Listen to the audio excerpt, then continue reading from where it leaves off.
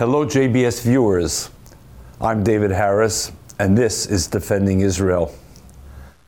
Today's format will be a bit different than previous shows or future shows. I'm here alone. And the reason is really prompted, above all, by that horrendous congressional hearing that we saw with 3 university presidents testifying.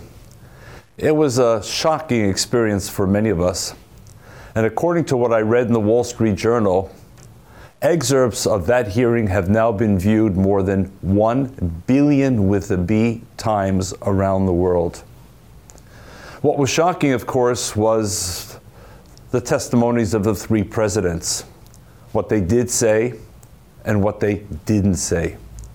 And my thanks go to both the Republican and Democratic members of that congressional committee who invited the 3 presidents to come to speak about anti-Semitism on their campus, to ask tough questions, and in no way to be deferential, even though these presidents represented marquee names in American higher education, Harvard, MIT, and my own alma mater, Penn.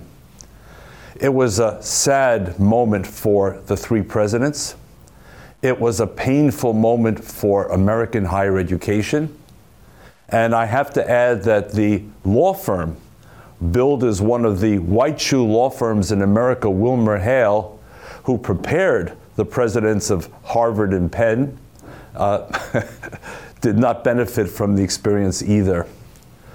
And I'm glad that the president of Penn resigned afterwards. I'm glad, though I understand, having myself served as a member of a search committee for a previous president of the University of Pennsylvania, that it's an enormously difficult and challenging job to begin with, and that she's paid a very high price. But her appearance, her inability to answer basic questions merited the decision to resign, as did the chairman of the board of the university as well. Now, we speak an awful lot these days. We hear a lot about DEI. And I want to revisit DEI for just a second and say that whatever its original intended goals may be, maybe the D, the diversity, also needs to expand a bit to include a diversity of viewpoints on campus, and not a monochromatic sort of set of political views, even as universities are searching for different ethnic, religious, and other backgrounds. And how about the E, the equity? Why don't we stop with the first 2 letters of the word equity, EQ, and ask these and other universities to focus a little more not just on IQ, but how about EQ? EQ in terms of sensitivity, in terms of humanity, in terms of understanding of history. And the I, inclusion. Yes, a worthy goal, but we don't need a hierarchy of inclusion in which Jewish and pro-Israel students are somehow at the very bottom of that hierarchy, if they're there at all. And again, that was on display during that congressional testimony. And of course, there's one takeaway word from that testimony as well. It's called context, as if we need to discuss genocide threats against Jews in terms of their context. Well, I want to spend the rest of this show and this conversation between me and you, the JBS viewers, in terms of talking about context, but bigger context, a back to basics.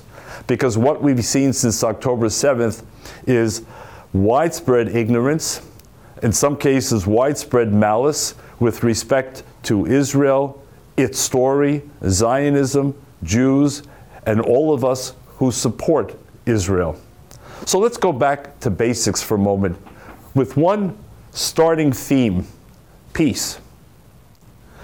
For the Jewish people, and yes, now for the state of Israel, peace is not just a slogan that was acquired from a Madison Avenue advertising firm.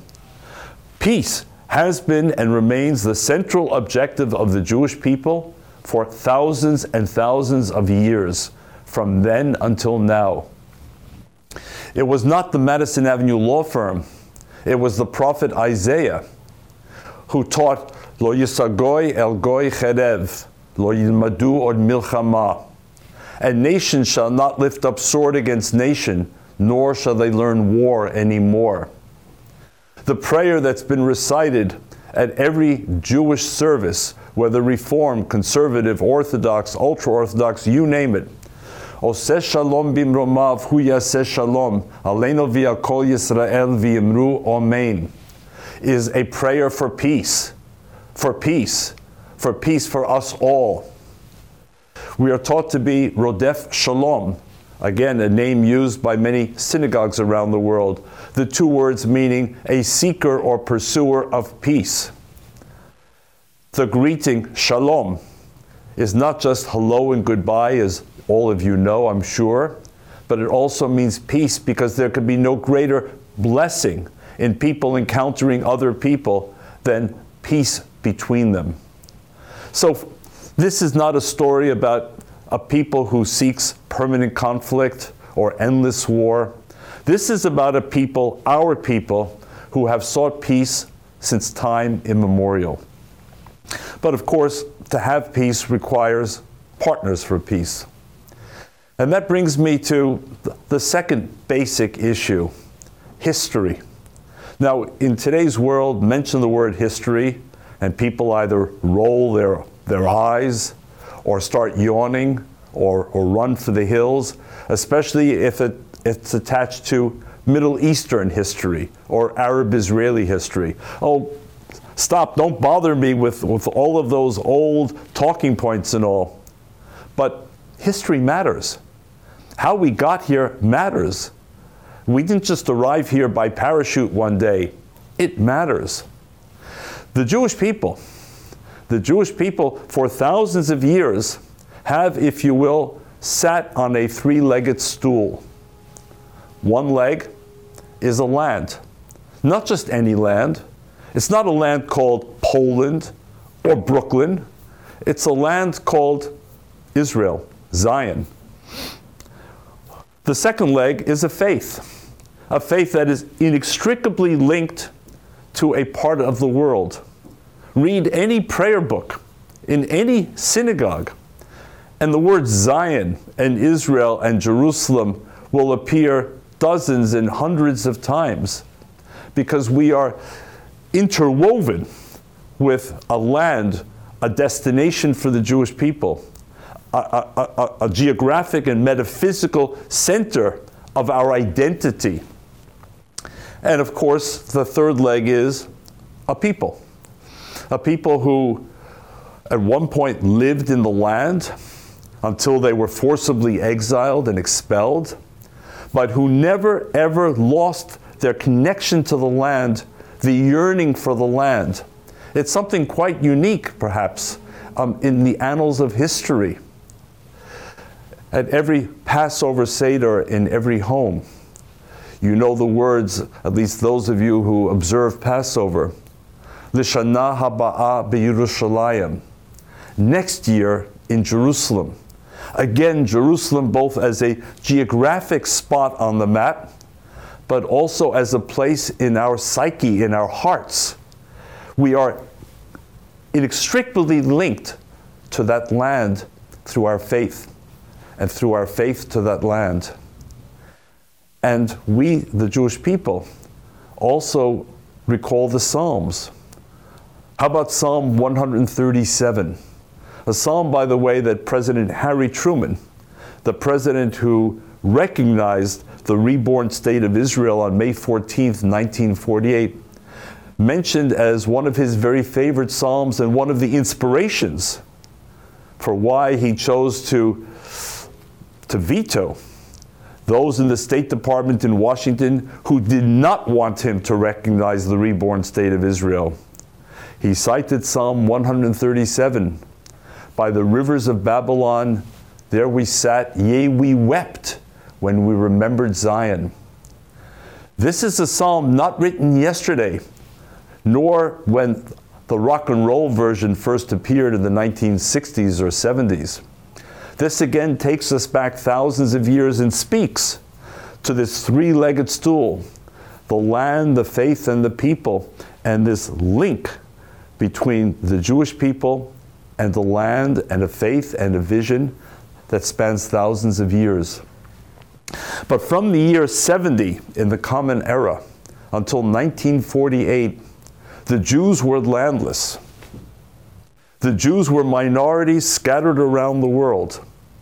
The Jews were subject to the whim of the rulers, more often than not non-democratic, tyrannical, authoritarian rulers. And the history of anti-Semitism over those 1,878 years of landlessness, of lack of sovereignty, speaks for itself.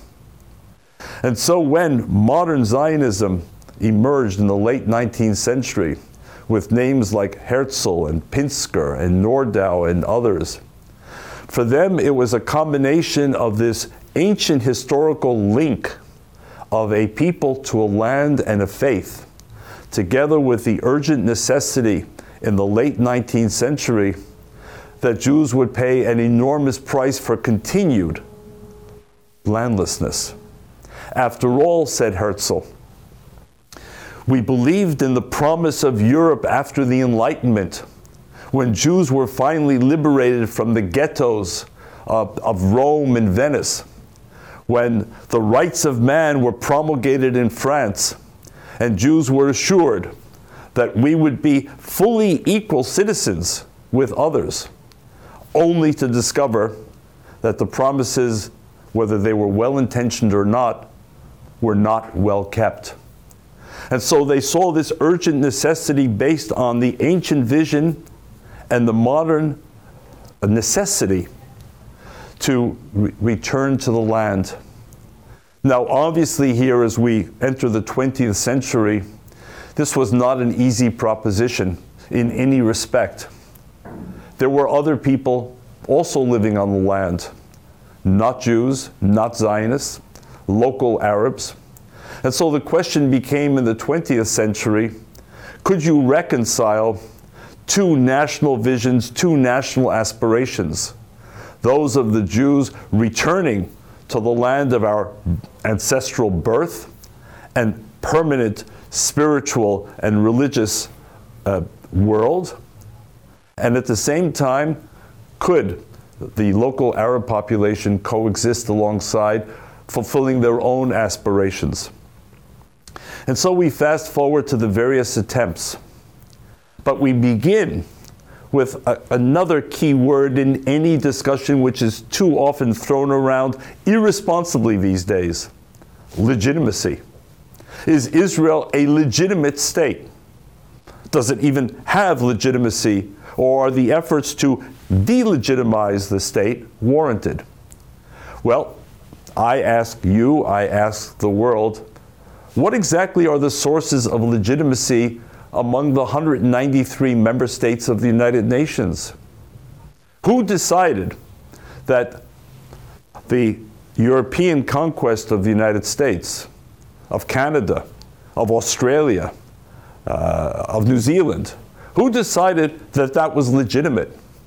Who decided that the Spanish and Portuguese conquest of so much of Latin America, which resulted in European domination even till this day of the political and economic elites in those countries, is legitimate? Let's keep going. Who decided that the Arab invasion, conquest, and occupation of countries across North Africa, including countries like Libya, is legitimate? Why is it that we accept Arab rule across Morocco, Tunisia, Algeria, Libya, and elsewhere, when in fact they are not the indigenous people of the region? And who determined that Jordan, which was called Transjordan 1 century ago, which was entirely created by London politicians and map makers, is a legitimate state, or Iraq for that matter, while people continue to question to this day Israel's legitimacy? And how about a large country like Pakistan?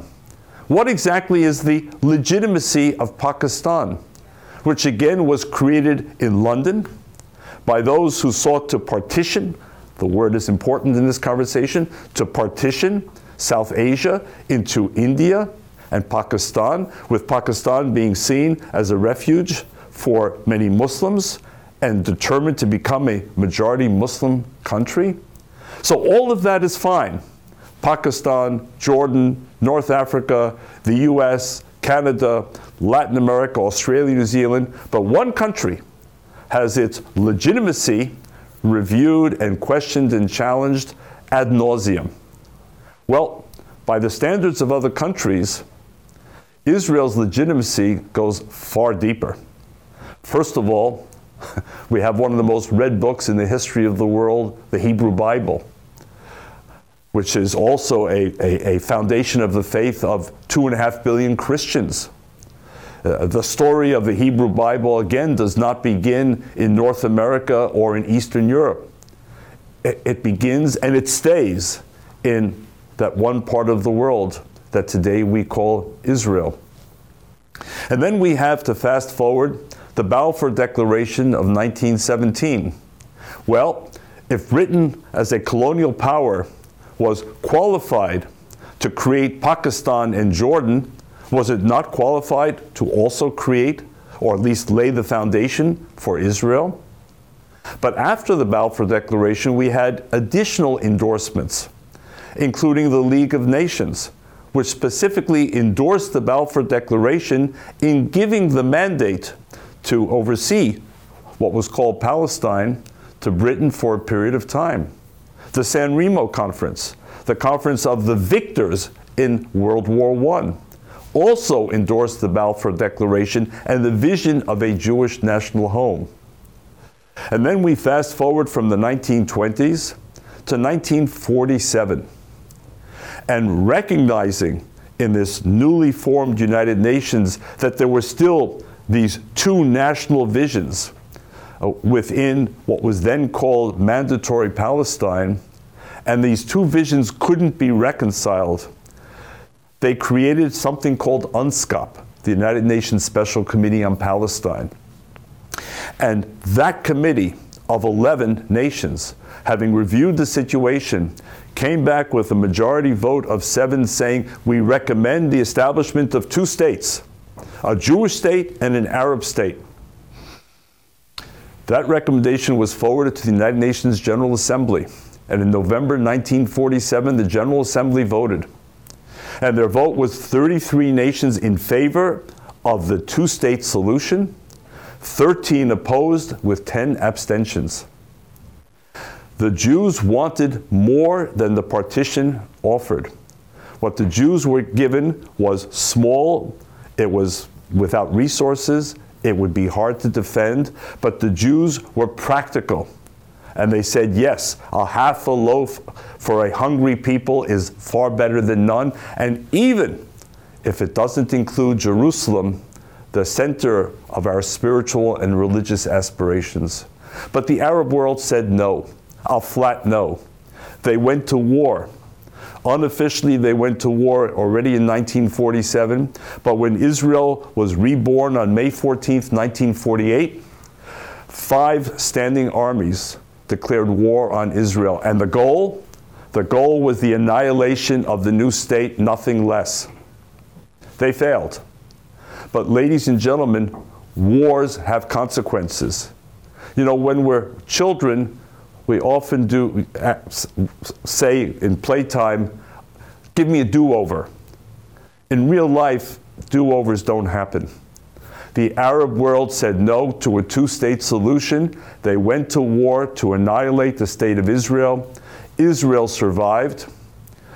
Israel, in fact, gained new territory, and Israel remained. And in the course of that war, there were refugees. But again, you won't hear it very often. There were 2 sets of refugees, not 1. There were Arabs who fled the war, and there were Jews from Arab countries who could no longer live in those Arab countries under fear, not just of persecution, but threats of death, pogroms, expulsions. So again, wars have consequences. This was not the first war. Germany declared war. There were tens of millions of refugees as a result. India and Pakistan had massive exchanges of population. Greece and Turkey had massive exchanges of population. Actions have consequences. Wars have consequences. It's tragic, but again, it didn't have to be. Remember, from the end of that War of Independence until 1967, Gaza, the West Bank and Eastern Jerusalem were in Arab hands, not Israeli hands. Where was the effort to establish an independent Palestinian state when the decisions were strictly in the hands of the Arab world? In my research efforts, I have found no evidence whatsoever of any attempt to establish an independent Palestinian state in Gaza, the West Bank, and Eastern Jerusalem. Instead, Egypt ruled Gaza with an iron fist. Jordan annexed the West Bank, wanting to make it an integral part of Jordan. And then came 1967, Israel's war for survival. And yes, in that war for survival, Israel gained the West Bank, Eastern Jerusalem, and Gaza, and quietly then offered after the war to exchange it land for peace. Peace, shalom, the central purpose of the Jewish people. And in Khartoum, Sudan, on September the 1st, 1967, the Arab world said 3 no's to Israel. No peace, no negotiation, no recognition. Actions have consequences again. There are no do-overs. And then you fast forward to other attempts by Israel, including in 2000 and 2001, joined by President Bill Clinton. In 2008 and 9, joined by the United States, to put far-reaching 2-state solutions on the table, only to have them rejected out of hand by the Arab side. And then we come to the story of Gaza in particular, which is relevant, obviously, in these moments. Gaza had never, ever been independent. It had never enjoyed local self-rule.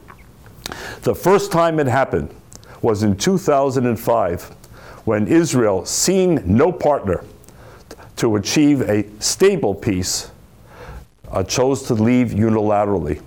Go back and view the videos of Israeli soldiers forcibly removing thousands of Israeli settlers from Gaza, until there was not a single settler, not a single Israeli soldier, no trace of Israel left in Gaza, except for the greenhouses that Israel left as a gesture to the local Gazans in an effort to help them start their economy. And Gaza had a choice in 2005. Try and follow the model of Singapore and become a thriving, prosperous state, or follow the chaos of countries like Syria and Somalia. And by 2006, Hamas had won elections. By 2007, Hamas was in full control. And for the last 16 years, Hamas has ruled Gaza. Actions have consequences. There are no do-overs. So when people today talk about the occupation of Gaza, by whom? It's by Hamas. Israel had every interest in a thriving, prosperous, peaceful Gaza. It was willing to help. But Hamas had no interest in living alongside Israel. Hamas says it openly. There's no mystery. Hamas says it in its charter, and I urge you, if you haven't, read the Hamas charter. It talks about the eradication of Israel. In fact, it's replete with antisemitism as well. Find the Jews behind the rocks and the trees, and when you find them, kill them. This is what Israel is up against. This is the context. And when people talk about the suffocation of Gaza, how many people ask, is there one border or are there 2 borders? There are 2 borders that Gaza has, and one is with Egypt. So why is Israel solely responsible for what happens in Gaza, When Egypt has a border as a fellow Arab nation, a Muslim majority nation, and yet no one asks why Egypt has closed its border. Well, the answer, I think, is quite simple. Because Hamas represents the jihadist Muslim Brotherhood, which was born in Egypt. And the Egyptians today are as scared of Hamas extremism as Israel is. So Egypt too has no interest. And why don't people ask, why don't Arab countries accept refugees from Gaza? Indeed, why are there even still refugee camps in Gaza since Israel left 16 years ago? These are the questions that require discussion. But when you go out onto the streets or back to the campuses, including some of the campuses at the Congressional hearing, all you hear are slogans. End the occupation. Well, I agree. End the occupation by Hamas, since Israel left by 2005. End the suffering of the people of Gaza. Yes, by ensuring that Hamas no longer rules, no longer steals the fuel, the food, the materiel for themselves to pursue the annihilation of Israel rather than the construction of Gaza. Civilian casualties, I couldn't agree more. Any innocent civilian, particularly children, should evoke our total sympathy. But Israel faces an enemy that instrumentalizes civilians.